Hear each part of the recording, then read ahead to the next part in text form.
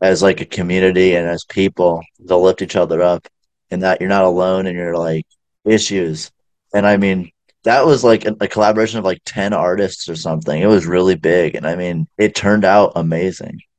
Right. No, I think it's great when musicians in the I think it was the late '90s, early 2000s. It was a big deal for like I guess the new metal scene. That was kind of everybody was jumping on everybody's songs. You know, Max Cavalera, Corey has always been really big on that. I think that's been solid. I'm like go figure Fred Durst. I don't want to throw that too much out there, but like it was fun though. It was a community. You know, it was those guys were jumping on, having a good time, and it was fun to see. You know, guys pushing each other to better limits for your artistic abilities. So I really enjoyed seeing all that.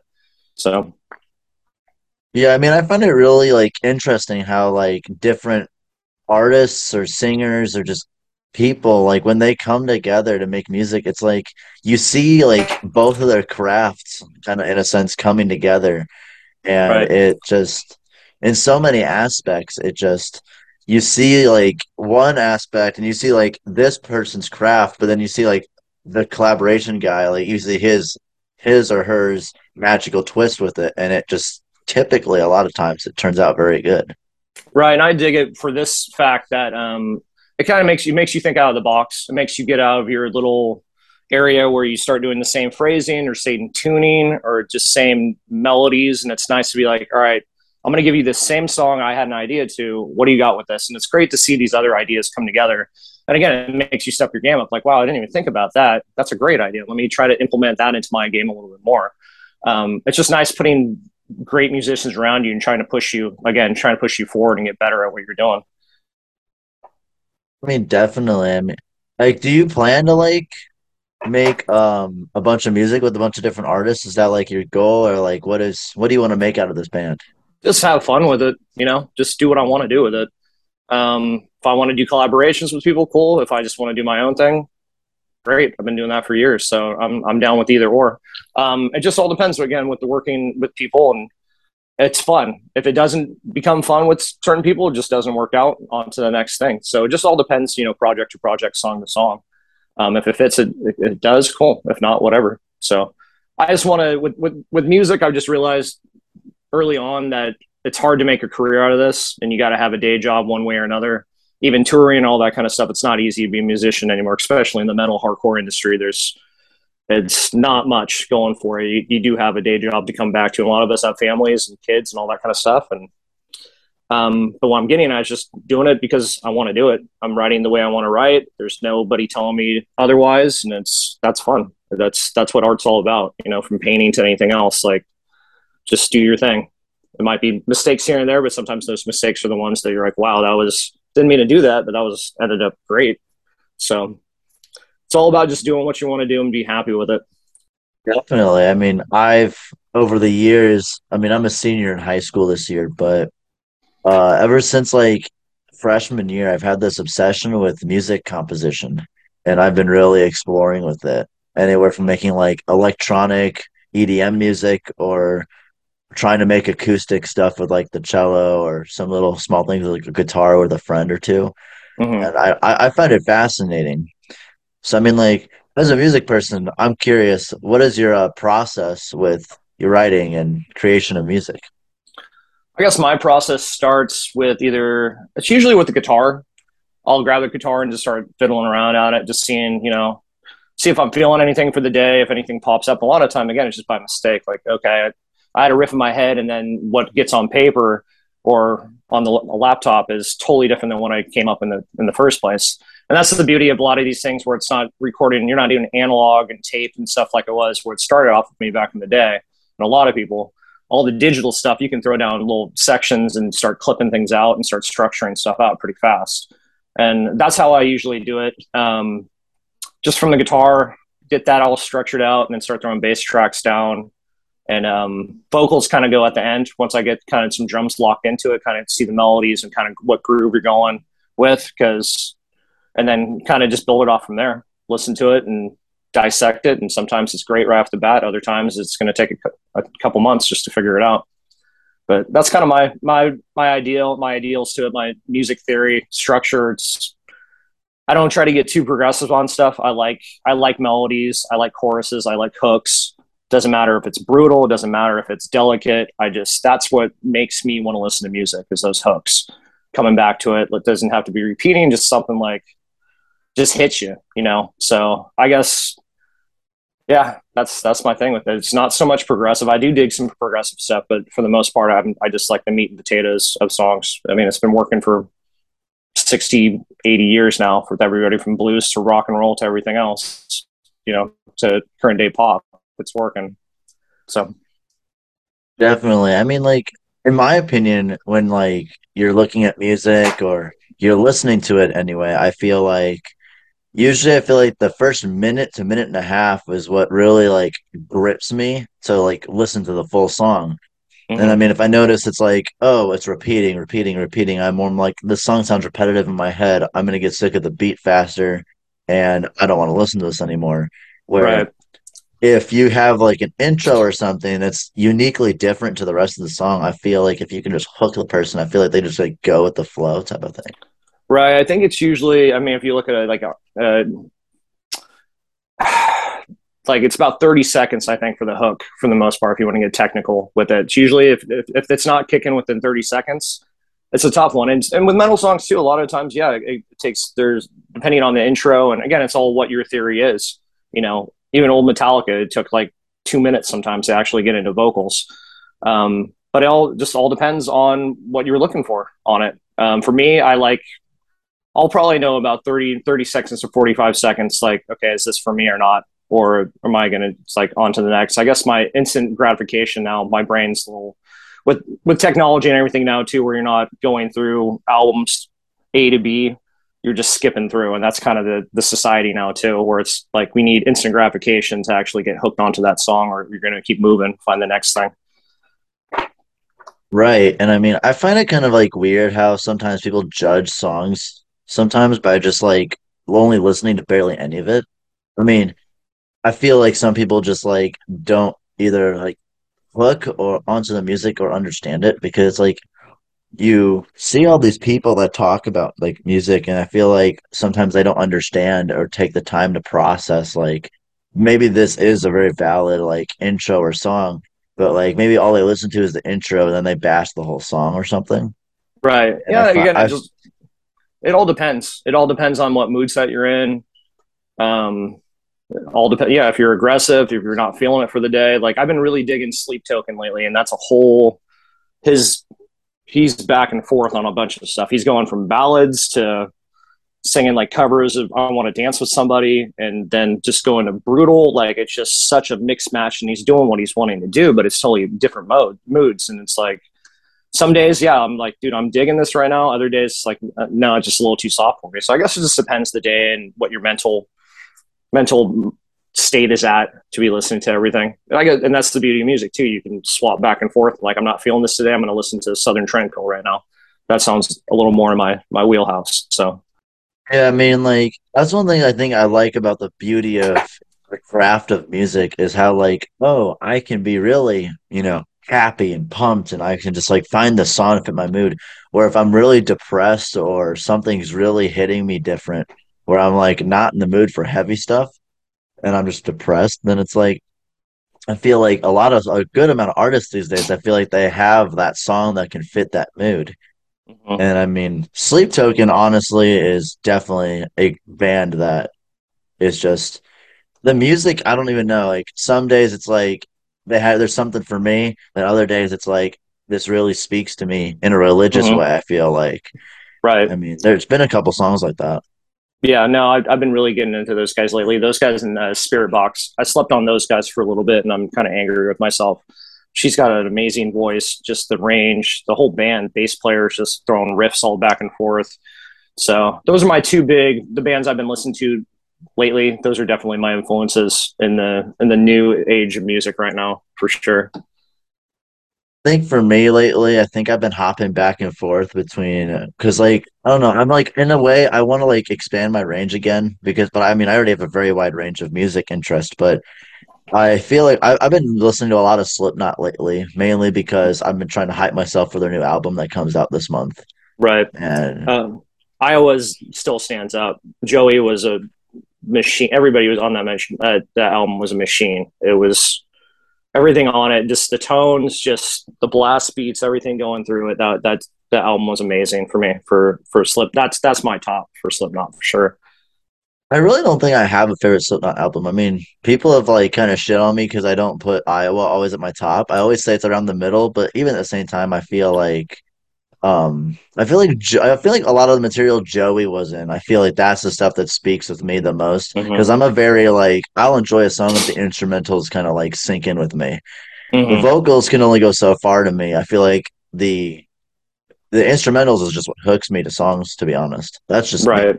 And I think ever since Joey hasn't been in the music, I just something about it just like I feel like Slipknot doesn't click as hard for me on the songs he's not on anymore. Yeah, and I mean they're still an amazing band. Everything I hear from them, Weinberg is I think he just had got drummer of the year, and that guy's just a beast. His dad was a beast too. But yeah, it's different. It's different personalities when you take that piece out of the puzzle. Same thing with Paul dying a few years back. Like it changes the whole writing process and things you maybe didn't know about as a fan. And think how Joey seemed like a very good implemental piece to writing for those guys for sure. So yeah, it changes, and it's a whole nother. The way he plays drums compared to Weinberg is totally different. It's close. It's fast paced, but Joey was doing stuff that I think a lot of us took for granted when it was happening for sure. But Iowa's solid. The self-titled was one of those things I heard in high school. I'm like, I don't know what the hell this shit is, and I love it. It's great. Subliminal was more of a changing of the guard. It seemed like for those guys, the writing changed for Corey quite a bit, and I think it was I think I read right afterwards he was jumping into rehab. He was definitely going through some shit at the time. So it was just a different feel, different, very dark, very moody. Um, but yeah, this last album I was into, I'm looking forward to seeing. I think it was what was it? Yen was the new single they just one of the new singles they just put out. Yeah, I really yeah. like that one a lot too. That had a lot of different dimensions to it. Corey was definitely at the top of his game on that one for sure. I was digging what they were doing. I mean, honestly, out of the three singles I've heard, so like we've heard so far from their new record, I feel like a lot of those, like those three songs. I mean, it really shows the variety, kind of how have all Slipknot's albums have been, Mm-hmm. and like Yen kind of displays the more technical side of them, and shows just like the more like I guess you could say. You guys, I don't know how to describe it, but some of their music has a very electric feeling sometimes, and then it's Mm-hmm. like all of a sudden, like the beat really just gets into it, and then it's just like, holy shit, man! It's like you have Right. this like really soft, quiet intro, but all of a sudden it's just like it punches you in the face, and you're just like, holy crap, where'd that come from? Right. And you No, just that's love a it. right, exactly. And that's just dynamics in the songs too. And that's an art to do that, to build those things up and just to hit those dynamic hits and hook you. It's not easy to do, but those guys do it. They've been doing it for decades now, for sure. So much appreciation for those guys. Another one of my biggest influences too. It's a lot of if you grew up in the '90s, yeah, Slipknot was in your life for sure. Even if they were sitting at Hot Topic and you could say whatever you wanted to about those guys, they continue to hold their own. That's still saw those dudes in Concord. What was it like 5 years ago? And they headlined over Lamb of God, Bullet for My Valentine, and what was it? It was Motionless in White, and that just shows you still. And they it was insane. Their live show is I don't know if anybody can touch their live show. I really don't. And I don't know a lot of people have probably their opinions on that, but I've never been to a Slipknot show that I'm like, holy shit, what just happened? People are just getting thrown around. And it's great. That's the way it should be. I miss those type of shows. Totally. I mean, like I feel like Slipknot's one of those bands where it's like you go there and this I feel like it's just their style about how like aggressive their music is, how it's like the crowd reacts, how the Mm-hmm. music's being displayed. And I mean, I feel like it's okay for people to get thrown around at shows as long as they're being safe about it. But for the most part, everybody's pretty respectful. Everybody's there for the same reasons. It's more, I guess, I don't know. Like it gets how do I explain that? It's awkward for guys. A lot of metalheads are kind of in their own little world, and being social with people, it's kind of weird. But to get into that spot where you actually have people that have the same thing you're into, it's a nice place to be. It really is. It's a place to go where like you guys are in the same things I am. I'm not the weirdo at Thanksgiving that's wearing like a Black Dahlia t-shirt at the dinner table and nobody's judging me about it. Everybody's in the same boat doing the same thing. So it's a different community, but I've loved it. It's a great way just to let energy out, and it's for me just artistic ability and just changing and being outside the box and trying new things on stuff. Definitely. I mean, I don't know, like so I mean Slipknot and a bunch of these big bands lately, I mean, they've been headlining over these bands that we've all looked up to for years. And I mean, you look at Five Finger Death Punch, I mean, they just headlined a couple shows with Metallica out in Europe, like not even a month or two Mm-hmm. ago. Right. And I don't remember who opened for who, but I think if I'm correct, don't mark my words on this, but I think Metallica did open for them. Like I don't th I That's think a good. I don't know. That's a good. I'm not quite sure off the bat too, but it's a good possibility. You kind of it's give and take. If you want to, Metallica's been. They're still one of the biggest bands, if the biggest metal band in the world right now. They just played, I think, in Napa, the Bottle Rock, not about a couple months ago too, and they still have it. They're just guys don't let up. It doesn't matter what age they are. They're still out playing people on stage. But yeah, you just take turns. Five Finger Death Punch has done their thing for years, and they've shown that they can be a stadium band and keep doing their thing. And that's great. We need bands like that. We need bands to keep pushing it to make it opportunities for other bands trying to make it, and see kind of a glimpse of hope that it can still happen for live shows and touring and things like that, because it's been pretty rough the last few years.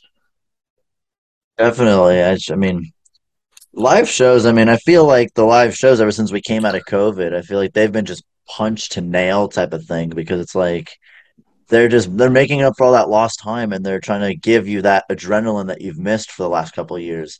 Mm-hmm. And I think the shows like I've been seeing bands are remodeling their sets and stuff, and it's beautiful to see and just how cool and how improvising a lot, if that makes sense, how improvised all the shows are getting now because people are just they're trying to show everyone like, hey, we may have been gone for 2 years or so, but we're back and we're going to show you we're better than ever. And it's a really interesting thing to see. Right. No, for sure. I hope with that we start seeing some newer bands start getting brought up on these tours. And I know everybody's kind of getting their footing again for the bigger bands, where again it's an opportunity to finally start making money again, because the last couple of years was not a good spot. But I want to see, it'd be great to see some smaller bands coming up and give an opportunity to jump on some bills and try to do their thing and develop. Some of these other bands were given the opportunity to. So just the new wave of whatever the hell is going to come out. Is it the new metal scene? Who knows? Is there another thrash thing coming through? I know thrash is kind of a big deal still in the Bay Area. That's held its weight over here for decades. Who knows? I just want to see the new wave. What do we have to offer? What's the new thing that's going to be bouncing out? Right. I mean, what's your favorite band to see live? Like I know we're talking about live shows and stuff, but what's your favorite band you've ever seen live? Ooh, it's a tough one. I'm seeing Lamb of God so many times. Those guys always put on a hell of a show. Again, Slipknot. I'm gonna go off the record. This is gonna be a weird throw, different genre. Garth Brooks is one of those guys I grew up with listening to, and I saw him in San Jose years back, and he put on a hell of a show. That was one of those like, damn, that dude's a performer, 60 years old or 50, just running around doing his thing. I don't know, Slayer. I saw those guys. That went hand in hand. Seeing Lamb of God. I don't know. I guess my biggest one was seeing Pantera at the end of their. Well, I guess they're a partial of them is revving up again. But I saw those guys in San Jose. I guess San Jose and Sacramento and San Francisco for us are kind of the spots. But I saw those guys in the Reinventing the Steel tour. I think that was the last tour they did, and that was unworldly. That was one of those ones that that was a violent show. It was a beautifully violent show, but it was amazing. That was one of those holy shit situations. That was a great time for sure. Yeah, I think let's see, let me think. I think my favorite live show, I mean, I've seen Shinedown and all kinds of bands like that. And I love the shows, honestly. Like they're Mm-hmm. beautiful. Um, I've never actually really seen Slipknot live. because like they've never been really in St. Louis, which is where I am. They Mm-hmm. haven't really like gone by there in a long time. But I don't know. Like I'd say one I've been to, I would definitely say um I'd say like Death Punch or someone like that is probably on my top. Just Mm-hmm. because I mean, I wouldn't say like it's the most like I don't know how to say it, but like gnarly show in the world, but I feel like I choose them because of the quality of how they interact with the scenery and the crowd and how they respond to them. Right. And if it's that's something that really connects with you too, obviously it's going to mean more to you also with their songs and everything else. That's something you're excited about. There's a lot of great bands, man. Like even Unearth. Unearth has been around for years and they're killing it still. I think that Blue Ridge or something, I think is the festival that's going on right now. And those guys are just no holds barred. I saw those guys in San Francisco when they were, I want to say it's starting, but it was probably about the early 2000s. Those guys were machines too. Every Time I Die before they broke up, just animals on stage. So there's a lot of great bands out there. I just want to see again what's the next thing coming up. I guess I'm partial to the old days, the early 2000s to the mid 2000s. I was just kind of that's when I was in the scene in the Bay Area hardest when I was touring and everything else with other bands I was in. So those are the bands that are near and dear to my heart for sure. Unearth, shit, In Flames, Soilwork. I mean, shit, it's been a lot of great bands around there. Machine Head back in the day for sure. Yeah, I know you're talking about like how you've seen a bunch of bands and stuff. So I mean, it's kind of making me think. Have who have you met like in the music scene at least that have, and like I guess I don't know that you've always wanted to meet. Like, have you met anyone like that, or who's your yeah. favorite person you met? I've met a good amount of people. I was fortunate in the beginning of my career to be in a touring band. Being on some tours and playing some big shows with some people. I wouldn't consider I'm like a D-lister, I guess, back in the day. I'm never has been, but it's been fun being around some really cool people from the Rob Flynn's of the world to hanging out with Randy and Mark backstage with Lamb of God, Christian from Fear Factory. I don't want to name drop too much. I already sound like a douche. So, but I've been around some. I've had some great times with just being around backstage and kind of floating in and out of these dudes with these guys, be backstage Ozfest and either being on working crews or playing smaller shows. It's been cool. It's been definitely I've been, lack of a better term, been blessed with what I've been able to do as a D list artist, being playing these shows with these guys for sure. Awesome, dude. I mean, how long did you say you've been doing music again? So I started, I guess, in high school. Um, Probably like 17, 18, I started playing bass, and then it just didn't work out with the singer. So I started singing, and then I had a smaller band, and we started kind of playing locally. And then I was in a band called Killing of Mind for a long time in the Sonoma County area. And we got to a point where, again, we were playing big national acts with like Powerman 5000. And it was the Petaluma Theater, the Phoenix Theater, not Petaluma Theater, Phoenix Theater in Petaluma has been this big. It's this huge, it's the Mecca, it's the place to be. AFI made it. That was a big spot for them. Papa Roach. That was the place to be in the Bay Area to play in the North Bay. And that band didn't work out, and I actually ended up in a band called Better Left Unsaid, and that was in Modesto. And we were signed to Stillborn Records through who Jamie Jossa from Hatebreed. So that was for a minute, but we toured pretty hard with that and played with some pretty big bands and went coast to coast a few times. And I got to the point where it's just I wasn't happy with how things were working or being on the road, and it just that kind of dissolved from there. And then had a family and ended up starting making music again. So that's kind of where I'm at. So I mean in your whole like career, as you were just telling me, do you have like a proudest achievement at all from that? South by Southwest was cool. We just played a small gig. I think it was a place called Red Seven. That was really cool. I sounded like shit, as I remember, but it was still like it was a cool show for sure. Just one of those things like, oh shit, we're playing South by Southwest. This is killer. The Phoenix played some big shows over there. It used to be huge shows back in the day. We from other local bands. There's a band called Exposure and good buddies of ours, a band called Hostility that kind of Andrew is playing drums for Impending Doom now, and he's played for other bands too. But we used to tour a lot with those guys, and just huge packed shows and just local bands. We were having a great time doing it. So that was the fun times. On the road was cool. You know, Texas always treated us well. Um, Oregon was fun. Washington, yeah, it was a good time. I don't know. It was a lot of just in general, just the experience. That was my college. I didn't go to college. I just was on the road for a couple of years, just doing dumb Right. shit. So it was fun. But yeah, I get to a point too where it's just hard, just financially. It's hard to keep bouncing around at jobs, trying to with relationships or anything else. It's a tough gig, and if you're not in it all the way, then that's what I was kind of at. Like I just don't know if I can keep sacrificing as much as I was doing.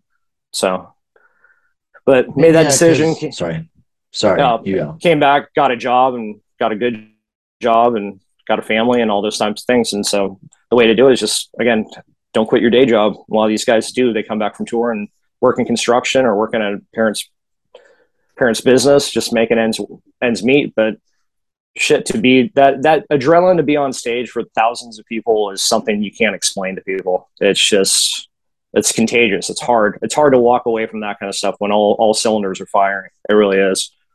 I mean, in your opinion, do you think it's worth like having all that time away from your family to like go experience all those things? When you're younger, yeah, and later in life, no, not for me personally. It's really tough. It would have to be no, money wouldn't be valued enough to that. You make that decision, and it's hard for those guys. I really sympathize for how those heroes of ours, what they have to deal with to keep their families together and everybody happy at home. That's not easy. And to bring a check home when you're not seeing people for their birthdays and everything else. It's like being a professional athlete. It's like, hey, I might see you next Christmas. I mean, it's not easy. It's not an easy gig, but they do it for us. They do it for them. It's something they're passionate about. So, but that would be, I can't do that. It was too hard for me to make that decision. Not even like I was to the point to even like think I was going to be anything more than the D-lister on that too. But for me personally, I just decided I couldn't keep pushing as hard as I was. Yeah, I mean, I get what you mean, like how you being on that stage for so long, I guess, for like years and stuff, how it could possibly like wear on you physically in a sense. But also, I mean, you said it's fun and that there's the adrenaline that comes with it is Oh, there's no amazing. doubt. I miss that flat out. There's no and physicality. Yeah, a lot of guys have had neck surgeries, back surgeries. Um, a lot of those generations taught us what not to do. How to make this. From drug use and drinking on the road to everything else, and just seeing what's happened to them. But like, yeah, neck. There's not many metalheads now. The older guys, probably in their 40s or 50s, that probably aren't having sciatic issues and whiplash problems on a daily basis. But it's hard to walk away from. It's hard to stop because that's something when those hits, when everything's hitting, like you're not going to sit there just hanging out, giving people's thumbs up. You want to move. So it's hard just to stop that.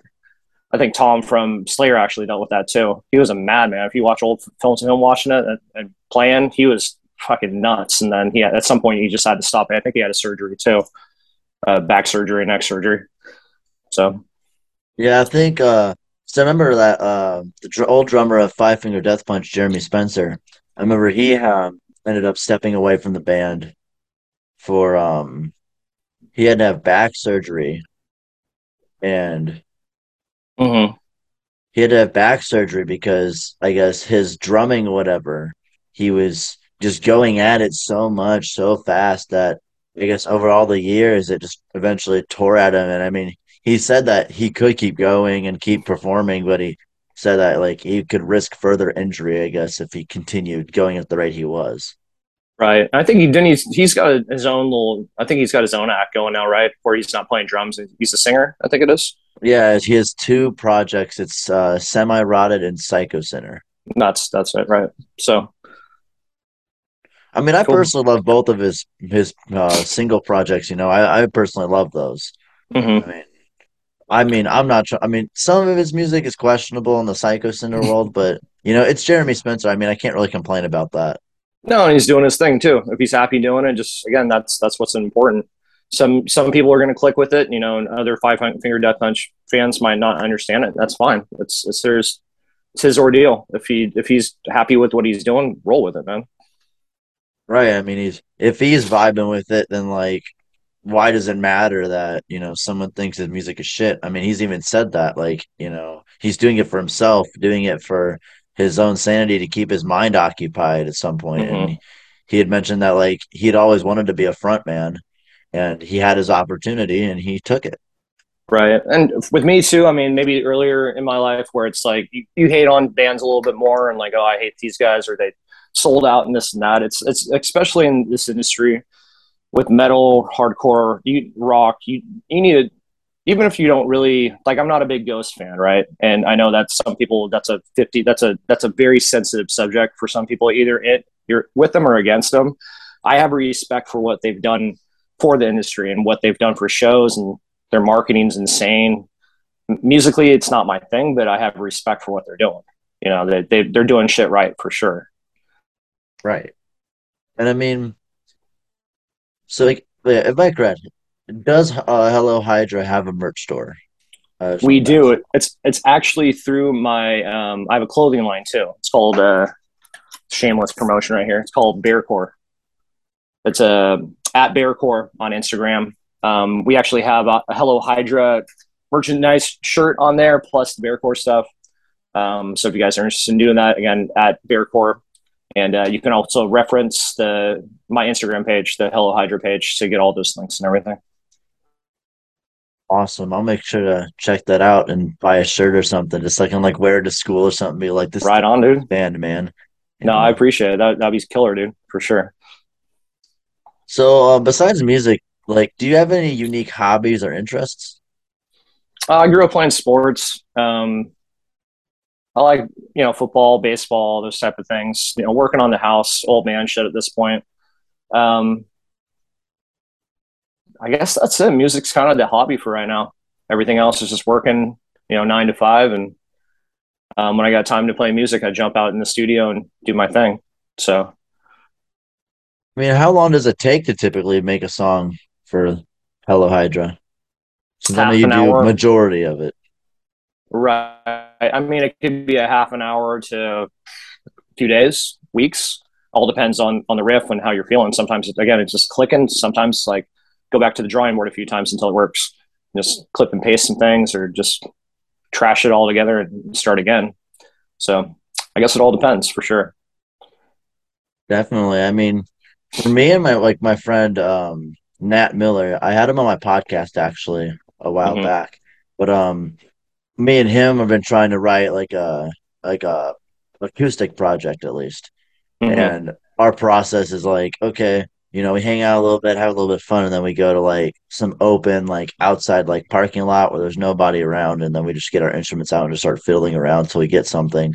And then Mm-hmm. eventually we'll find like a groove or something, and then we'll expand on it. And then eventually, the instrumentals come synchronizing at that point. It's Right, and interesting. that's the old school way of doing it, where you just get in a room and just work it out. Now, kind of like the jamming aspect to it. I use Logic. I'm used to that because of Pro Tools back in the day was kind of the big thing, and I'm into Logic now just to get those ideas down and where you can get the beats per minute, the BPMs, and then just kind of section things out and play a riff and then go into the next transition into the next riff and kind of move some things around. And so you're not forgetting those parts when you're rolling through. So I've been digging that process for quite a bit. But again, it comes back to whatever you guys are comfortable with and whatever working for you. I would recommend trying to get that on tape and just kind of revisit that as much as you can. So it's not that, oh shit, what were we just playing the other day? Let's try this again. Definitely Right. helps out listening over and over again, trying to figure out. Again, it becomes repetition and kind of you get sick of the song sometimes, but it's great to you start hearing things in your head you should for structure and okay, this is time for chorus, or hey, let's go into a bridge for a little bit and just chill for this for a while. And again, it's all your basic, music theory, what you're looking at, whatever applies to you. Right. And I mean, it's a process, to be honest, because it's like Mm-hmm. me and him don't always have time to be consistently producing and making it. So it's kind of like our struggle right now is finding time to really sit down and work through it because, one day we'll be doing one thing and then we'll be like, oh, let's write music tomorrow. And then we do. And then it's like we have like 2 weeks where we can't even get our Right. schedules to align to where we can have that peaceful time alone to where we can like focus solely on that, Right. you And that's know. where the remote recordings come in handy for a lot of those reasons, where you can put that on tape and just email it to your dude or whatever and say, hey, check this out when you get a minute and kind of bounce back and forth on ideas like that. Um, so again, it's been very beneficial for me because I do come from that background of like just get in a studio and just jam it out until you figure it out. And it's for me now, I don't know if I have the patience to just be like, oh, cool, let's just like try to figure this song out. It's like, no, let's roll. If we're going to be playing this live, let's actually lock this in before we even see each other because time is of the essence. You don't have time to dick around for 4 hours. You got like an hour and a half. Like, okay, let's work on this. Go. So it just changes in life, changes in at least for me, changing in like priorities and time priorities. When you're younger, you can doesn't matter what time you go home, right? I remember practicing till 2, 3 o'clock in the morning, but that shit's not happening now. That's not going down. I got shit to do. And you probably just don't have energy for it either anymore. I mean, I too, got it's that. like, Well, yeah, you just don't want to burn yourself into the ground. And it's like, how much do you want to put on your plate? But it's something you don't want to stop because you enjoy doing it. So you just make time for it when you can. right. I mean, like, music's always been one of my hobbies, definitely. And I mean, I'm one of those people that's like, hey, if you have music you want opinions on, shoot it my way. I'll shoot you an honest opinion right back. And what I Mm-hmm. think you should change. I mean, obviously, they don't need to take my suggestions, but like, usually it's like, okay, like, maybe this segment could be a little faster tempo. This probably could be a little slower, or maybe you could Mm-hmm. add a few extra little things in between this, and this. Right. And I mean, Yeah. I enjoy using my free time with that too, and it's very fun. Right. And just like picking up different instruments, it's again back to music theory. I wish I jumped on playing piano earlier than I did, just for, note structures and just arpeggios and scales and all those type of things that you can implement on your guitar and your bass. And everything's all very universal. It's just different ways of playing it. And again, listening just to different genres. I grew up on shit, the Beatles and the Rolling Stones to like Motown to like Zeppelin, ACDC to, back into the 80s where you just the Prince stuff, just the pop, like, what was it? Robert Palmer, my dad was big into Culture Club, just random, but it's great though. I have, and even country, 90s country, all that kind of stuff. And so until me and Pantera met, and that just threw me sideways. Um, Pretty much changed everything. So yeah, it all depends. And then from Pantera, it goes from Slayer. Obviously, are you into Pantera and the Slayer? And then are you getting into new metal? Are you getting into the Soulfly dudes? Then does that go into Sepultura? That goes even deeper into that, into thrash. Um, and then even going more sideways to that into like the Norwegian type stuff, like the Soilwork and Flames. And then it's like, okay, well, those guys are sellouts. Check out they're not sellouts. I love those, but just the metal atmosphere of being a young 20-year-old kid. It's like, don't listen to those guys. Listen to At the Gates. Listen to Carcass. And it's just there's so many avenues and so many different ways you can go. How all this stuff was developed, and then all the way back to Black Sabbath, who really arguably kind of started the whole heavy metal scene. Just the tuning and the structure and all everything like that. Geezer was just he's still a beast at bass. All those guys. But yeah, there's that tangent. There's just a lot of music to be heard for sure, and for me to close, you don't want to ever close those just because a certain genre is a certain way. You need to take appreciation of what they do. The from the techno to house to all that kind of stuff. Listening to synth, that's probably a big influence from like Trent Reznor to Nine Inch Nails, and Nine Inch Nails just changed the whole game in the 90s with Marilyn Manson and everything else. It just, again, started one spot and just goes wildfire every other direction. So since we're talking about like classic, I guess, bands, because you're talking about like how like your younger self, I guess, and the way that Mm-hmm. you're perceiving the music back then. Um, you what was your favorite classic, I guess, rock band or classic band from back in the day? Zeppelin album, first album for sure. just gritty. Voice was incredible. That falsetto, just the energy to it. Their live show. I don't know if anybody could really touch it at that time. For me personally, those guys, Zeppelin was, and ACDC, close behind too. Bon Scott, those guys were machines. Different continent, just before their times for sure. Honestly, Led Zeppelin is honestly one of my favorite classics. I mean, I kind of like grew up around like me being, I mean, obviously I'm a younger person, but Mm-hmm. my friends and my family kind of raised me around like the AC/DC, GNR, Guns N' Roses kind of like Yeah, scene. And then right. Metallica eventually like wiggled its way in there with Master of Puppets and Sandman and all those songs. Yeah, you got to give respect to Metallica. I think with Metallica, I listened to them so much all the time where I've had to take like a decade or two off on listening to for Justice Oh for my All and God. Stranger Things brought that back up into the mix and good for them. Yeah, Master of Puppets, Kill 'Em All. The Black Album. Regardless of anyone has to say that album was that's just jealousy people talking. That album was ridiculously good. So yeah, Metallica still. I don't know if there's a lot of bands that can beat those guys live still. Seriously, I mean, I've watched so many Metallica live recordings, and I mean, I seriously am just like, look how engaging they are with everybody, and just how much they move around for how old they are. Also, I Well, mean, it's they just move around a automatic. lot. They're automatic. They're that's what they do. There's not going to be another Metallica like that. I don't think there's bands like that anymore. I don't know if we have the ability, especially metal, hard rock. I don't. It's going to be hard to see another band like that coming up. Even with the Five Finger Death Punches, you could argue Disturbed when they're going doing their thing. It's just not the same. It's not the same. Universally, Metallica's loved. There's no any. You can talk to anybody in the street. Oh, you listen to what do you listen to? Oh, metal. Oh, you mean Metallica? It just goes. It always goes back to Metallica. The only people. That's how people relate with metal. Really, that's their gateway drug is Metallica. I mean, yeah, because I mean, I think Metallica has just been so culturally accepted in the sense of like the metal community. I mean, if you ever ask anyone, as you said about metal, it's like Metallica, Metallica, Metallica, and it's Well, like, they still hold it. I mean, them Anthrax. What was it? Them Anthrax, Slayer. What was the fourth? Megadeth was in there, but arguably right next behind them is you got the Bay Area scene. All those guys were tied in. Exodus, Testament, Death Angel, arguably. I mean, there was some violence. Well, violence was later on. But those other three, Testament, if you guys have ever seen Testament live, Chuck Billy is a fucking savage.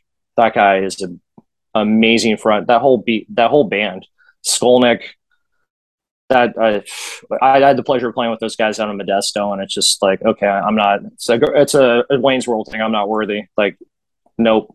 These guys are just so much better than everybody, and they incredible band for sure. right. And I mean, because I mean, how old? I mean, trying to think, how old is the band like Seether? How old are they? I forgot. They're probably in their late 40s, mid to late 40s. Probably not that old. Probably late 90s, early 2000s. I want to say those guys were they Brazilian? No, no, no, no. South African. I'm butchering that, but they haven't been around. Well, they've been around for a good amount of time now, 20 some odd years. Um, but yeah, I think their big thing was when Evanescence that Broken. That was a big. That was I think he was dating Amy at the time. But that was a big song for those guys too. But those guys have always been a solid band, great voice, just raspy, more on the alternative feeling side, more like '90s alternative for the most part. But I dug those guys for sure.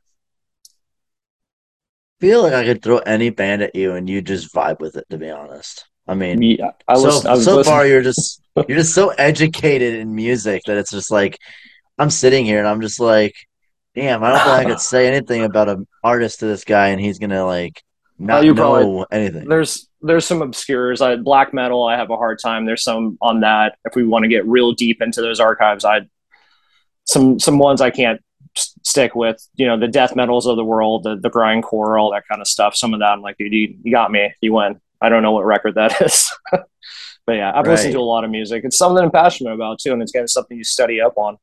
it's like playing sports or anything else, or just like you watch and you kind of take and you see what you like and you take what you want and kind of move forward and make your own style. One thing I was wondering, actually, I know you like mentioned like you had been getting into like the music scene around like 18, 19 is when you kind of like really full on went into it. Mm-hmm. What like inspired you to pursue that career choice? I mean, I know you say you were doing sports and stuff when you were younger and stuff, but what made you pursue music? I kind of came toward it was it's I don't know, it just came to me. I don't know what it was. I remember actually mowing my backyard and listening to Seven Dust's first album. I guess it was the first album, and just like kind of like, wow, this is awesome. Lejana, this guy is awesome. Great voice. I haven't heard anything like this. And Seven Dust is still one of my favorite bands. I could listen to those guys all day. Um, but I think those guys were kind of a gateway. Pantera, definitely. And it was just a big scene in the early 90s or late 90s, early 2000s. Ozfest started coming through. Some weird bands like Mudvayne, Drowning Pool before David died. Again, Slipknot started really getting after it. There were some really cool bands. Papa Roach lived, cities away from where I'm at. So it was AFI. There was kind of in the thick of things where I was at. A lot of cool bands coming out of everywhere. So I don't know. It just kind of came to me, and the scene was very alive and well. And there was big venues in Sacramento and San Francisco had a place called the Pound on Third. What was it, Cargo? And that place was just it was insane. Like I remember seeing As I Lie Dying over there back in the day, and again they had just huge shows. I saw Unearth over there. Everybody was there. That if you were in the scene, you were hanging out at the Pound and the Phoenix Theater, no doubt. So we were spoiled with a lot of good bands coming through, and a lot of local bands trying to make it too. And that was just a different it's just a different feel now. COVID killed that. A lot of that. A lot of the smaller venues don't have the opportunities anymore. There's not many opportunities for that, and just things have changed. Scenes have changed, and it's fine. I just wish there was more bands trying to get out there again. But it's a different world. People are into different stuff. Metal and stuff was more at that point too. Was actually on even on MTV. So it was something that Korn was on MTV, Limp Bizkit was on MTV, Stain was on MTV. We don't have that. There's no publicity. Metal is like, I think of metal, they gave Jethro Tull a Grammy for metal. That's where society kind of looks at it. It's like it's an afterthought. Unfortunately, it's shitty, but whatever. We don't need it.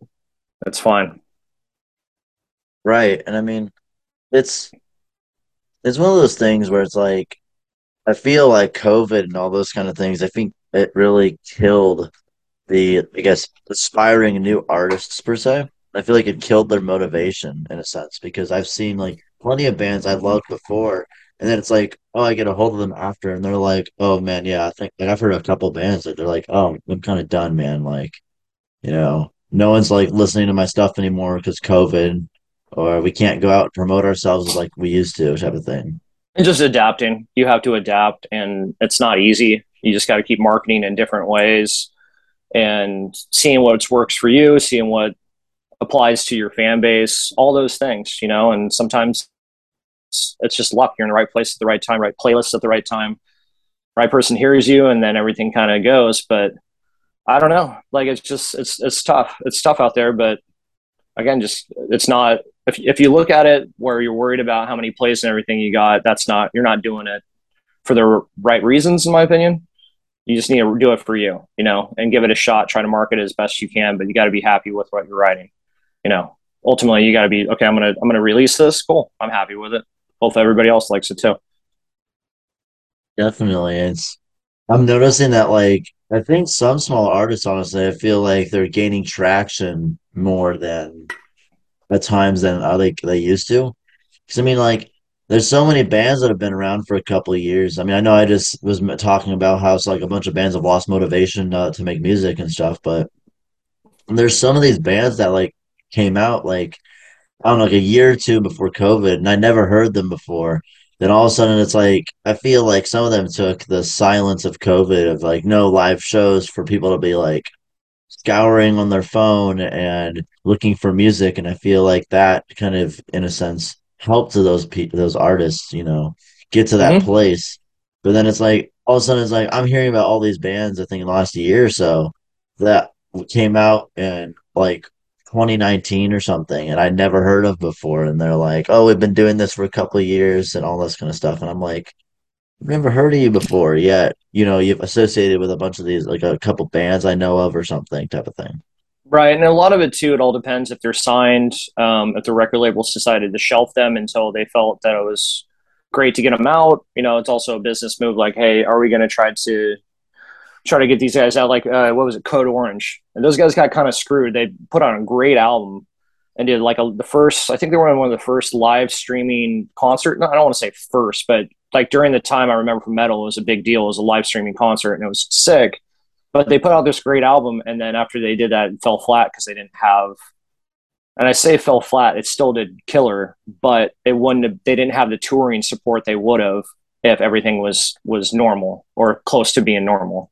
So I probably, for the most part, you're probably hearing more of these bands now. I would assume because the labels are finally releasing these albums to you, and they've just been sitting on it until they find a good time to actually get out there and have tour support with it. Yeah, because I mean, like I'm noticing, like I'm like looking at all these bands, and it's like, oh, I'm noticing like they're showing up in my feed and showing up and do a bunch of other things. Like there's the pop rock band Rags and Riches. That's like I did episode on them. That was my last episode I Mm-hmm. did on them, and Mm-hmm. I didn't hear about them till like a couple months ago, and then all of a sudden it's like, oh, but these guys have been around for a couple of years. So I mean, I definitely do think advertising has something to do with it also. Like not only tours and stuff, but I feel like to save money in some senses, I feel like labels have had pushed back to advertising funds and stuff, and now they're finally releasing, more advertisement in the sense of like intensity of how much they're doing it. Oh, for sure. There's definitely money going into the advertising. It's just different than it was back in the day because there's not cassettes, there's not CDs, they're not. It's just everything's streaming. Just records are just like a collector's edition now. A lot of there's maybe this much of society's collecting records. So it's just different ways how to make money and market yourself. It's merchandise, all those things to try to make a buck to try to get through. So you still, even with gas prices and everything else going on, I guess touring still is the most. It's still the best way to try to make money as a band. It's just one of the harder ones. I feel like another thing that goes in like the touring aspect, I feel like um if like a venue will pay you to be there versus you like because I mean don't mark my words, like don't venues either pay you or you have to pay them to use their studio space, I'm assuming. Depends It on can go both over. ways. Are you talking about live shows or are you talking about just practice? Live shows. Live shows. It all depends in the regions. LA is infamous in pay to play. Well, they'll give you have to pay them and get stacks of tickets and sell it that way to get through shows. That's a fucking miserable way to do it. I hate that. Um, and then it all depends on the other venues. It's all take on what your right or your contract is. Are you getting paid up front from the bar? It's usually at the end of the night. Or again, a writer usually for touring bands, you'll get money up front. But you want to look at percentages. You want to look at, am I going to take from the bar? Am I going to take from ticket sales? Are these guys going to take a percentage out of my merchandise? There's a lot of things you got to look at when you're on the road, and different. It's all what your management team, if you have management team, or there's a lot that goes into it to try to make a buck to get through. Because a lot of the times you're just making enough money to get to the next city, especially gas prices now too. I was touring 20 years ago. I can imagine $6 a gas or gallon in California right now. It's almost why. What's the point? So it all depends. It all depends on your venues. It all depends on your promoters. Um, the pay to play sucks. I no. Just give me money from the bar. I'm good. Buy me a beer. Right.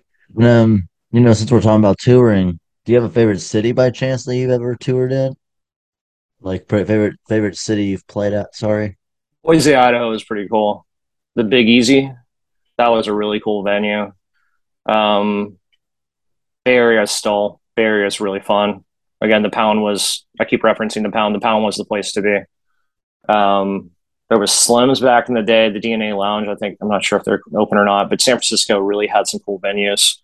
Um, Sacramento has is it Ace of Spades. That's a pretty cool spot too. I think that's a Live Nation spot.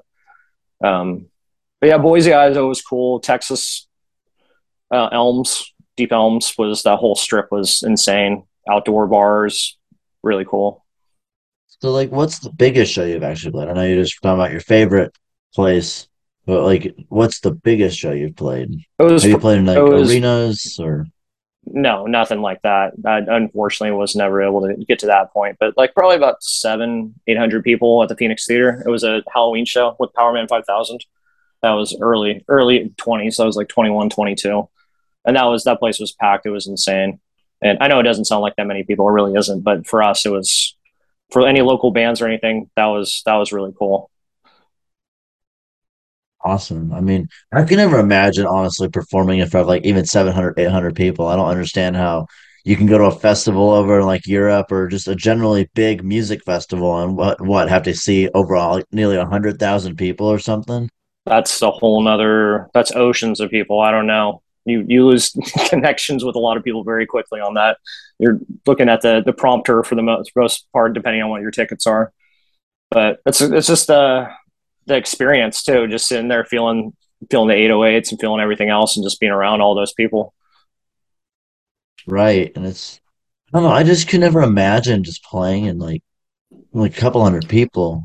That sounds like a lot to me, but then to some people that's nothing. Something you could easily do if you just got after it.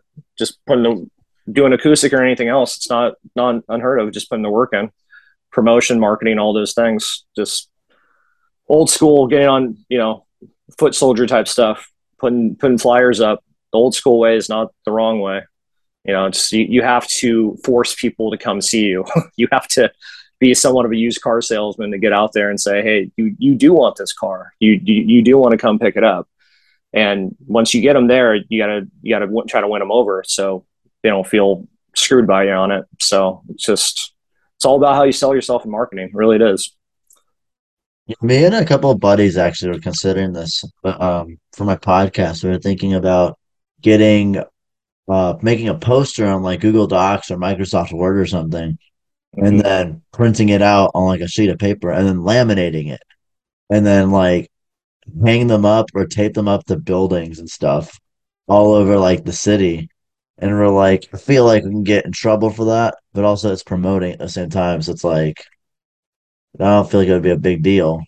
But it's like, Yeah, we're just like, we want to get my streams and views up and stuff. And I'm like, okay, I want to try it, but I'm like, that sounds like a lot of work, a lot of time, and something I don't have. everything. If it's something passionate you're about, though, that's what you're going to be doing, and not to be an accomplice to your city fines you're going to probably be getting. But look at vinyls, look at stickers. You can do just do big stickers having the same information, so you don't have to do the other legwork. Old school, not Right. 80s. Throw them up on a pole, bulletin Yeah, I boards, mean, whatever. I've mentioned the idea to so many people, and then they're just like, "Why don't you in this digital world, you can just like pay someone some money, and then like they'll throw your stuff around." And I'm like, "But I don't have the money for that type of thing, you know?" No, it's better just in my opinion, it's better learning how to do it and just doing it yourself. Don't pay the third party to do so. If you're able to, a lot of this stuff is very, you can educate yourself to do it. Um, and if you Definitely. don't, get somebody who knows what they're doing, learn from them and start doing it on your own. But you don't need, a lot of the times, you don't need to pay those extra fees for people just because they're taking their money. You're not going to get what you think out of it for the most part. Right. I mean, I feel like Instagram promotion, honestly, is one of those many things. I feel like it's a scam, in my opinion. I mean, I've talked to people and they're like, it works very like just as advertised if you know how to work it. But then it's like, okay, but what if it's like me or someone who doesn't know how to do that?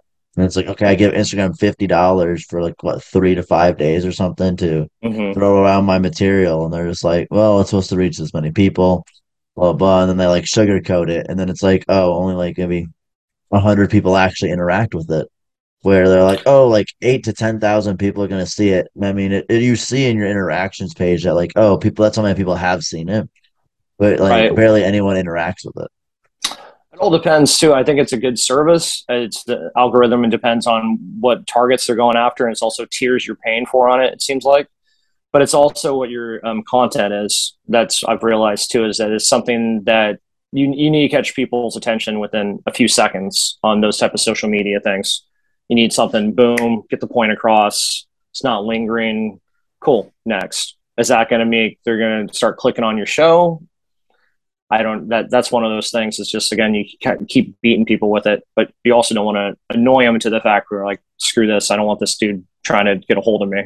So it's just again, it's just marketing and trial and error. I don't know if I have it figured out. I don't have it figured out. Everybody's trying to figure it out how to market it properly, but um, yeah, I'm hesitant on ever paying any other service to try to get things done for me when I can just figure it out myself. I mean, definitely, it's like as I said, like I pay usually every episode. I typically try to throw like $30 to $50 at Instagram just for the hell Mm-hmm. of it. And honestly, some episodes get really good interaction, and then it's like, oh, my viewer count's pretty good. Or people do interact with it, but they don't even watch the stuff. There's like they do like a little bit of research on it, and they're like, "This is not for me," and then go. And Right. then And it's that's the like, thing. That's the thing about podcasts too. I mean, it all depends on, even to one of the biggest guys in the world right now, Joe Rogan. I love the way he does things, but in some of his interviews, other stuff doesn't really pertain to me. So it's listening to like an eighth of what he's actually got. So I don't know, just keeping your audience diverse and engaged with artists and whatever you're interested in for sure. I definitely agree. I mean, honestly, I see Joe Rogan so much. Honestly, I'm not trying to be mean to anything, but it's like, or say anything or talk shit on him. Like, I love his material. He's funny as crap.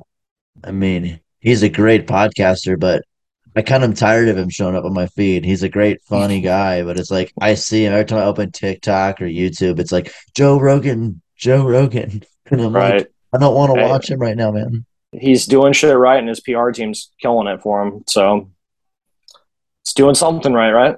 So I enjoy listening to him. I think he's a funny guy. He's got a great team around him for sure.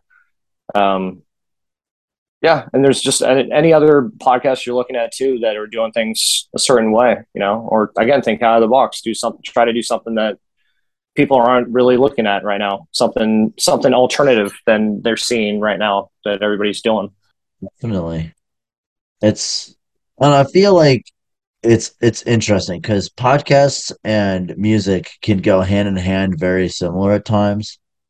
And I mean, at times, and like advertisement wise, at least, it can be pretty similar because it's like, oh, I can take like what a 30-second clip, slap it on Instagram, and see what people say about it. Mm-hmm. And then you can do the same thing with music, except with music, you could probably do shorter clips. Right. And it's like, then it's just like people are just like, I feel like, but the shorter clips tend to clip people more. Where podcasts, like, it's kind of harder to do that because it's like you're talking about something, and then it's like sometimes they won't grasp the concept of what's in that clip until they watch more. And I mean, I Mm-hmm. understand that can be a hook type of thing, but also I feel like you can lose engagement that way too. Because it's like we could be talking about live shows, for example, but it's like the point or theme that we're trying to portray doesn't happen until like 5 minutes after we've started talking about it. Right. No, it's just a rhyme or reason and just personalities and what people are looking for.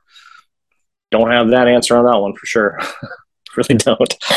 But It's weird, man. no, for sure. So So going back to the subject of your band Hello Hydra, mhm. what should we expect in the future of your music for them? I actually have I'm dropping another track on Tuesday. Brand new. I'm dropping a single. So stay tuned on Instagram. I'll keep some updates going, but it's gonna be on Spotify and all the streaming platforms on Tuesday midnight. So and then after that, probably putting together another EP and just putting out tracks here and there every few months if possible. So that's the plan right now. I'll be definitely tuning in to hear that because I mean, I love the EP you already have released, and I'm really interested to see where it goes. You know. Right on. No, I Um, appreciate it. And yeah, it's going to be this one's a pretty brutal song. It's pretty heavy. It's a good one. So hope you guys like it. if you were to describe this new track, I mean, you're talking about how we was a new track, but like, how would you describe it to me? I know you just said heavy and all that and brutal. Like, what would be the best way for you to describe it? That like wasn't, I guess, in that sense of wording.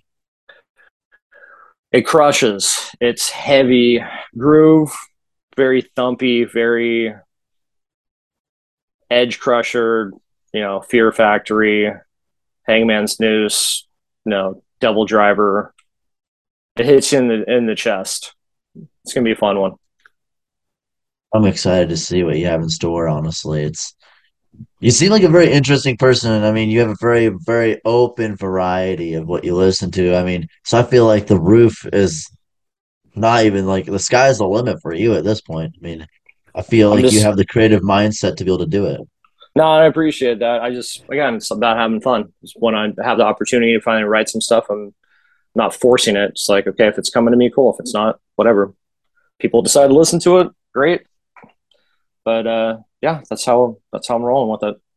So on a closing note, as we're starting to get close to closing this out, um, do you have any questions for me by chance? I mean, I know we're having a No, casual conversation, but do you have any questions for no, me since I've been asking you tons of stuff about your bands? no. It's all good, man. No, I appreciate the opportunity to be on your show and getting to know you in the last like couple hours, and it's cool. No, I appreciate it for sure, and I'm thank you for being a fan of Hello Hydra, and hopefully I keep writing stuff that you're into, and keep doing what you're doing on the podcast, man. It's good to be at your age and trying to venture off and be doing your thing right now. It takes a lot of guts and it takes a lot of courage to do what you're doing. So just keep getting better at it, man. And you have a solid podcast as is right now. And again, I appreciate being on it for you. I mean, do you watch any of my episodes? I Just was out of watching a little curiosity.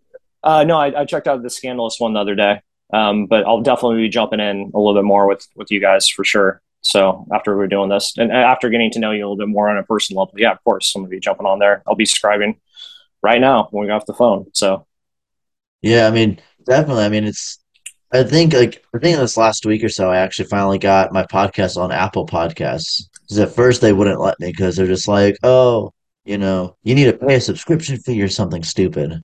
It was mm-hmm. really weird. And then all of a sudden I go back on, and I think once I got my viewership and starting numbers and streams up a little bit, I think they ended Mm-hmm. up not making me have to pay for it.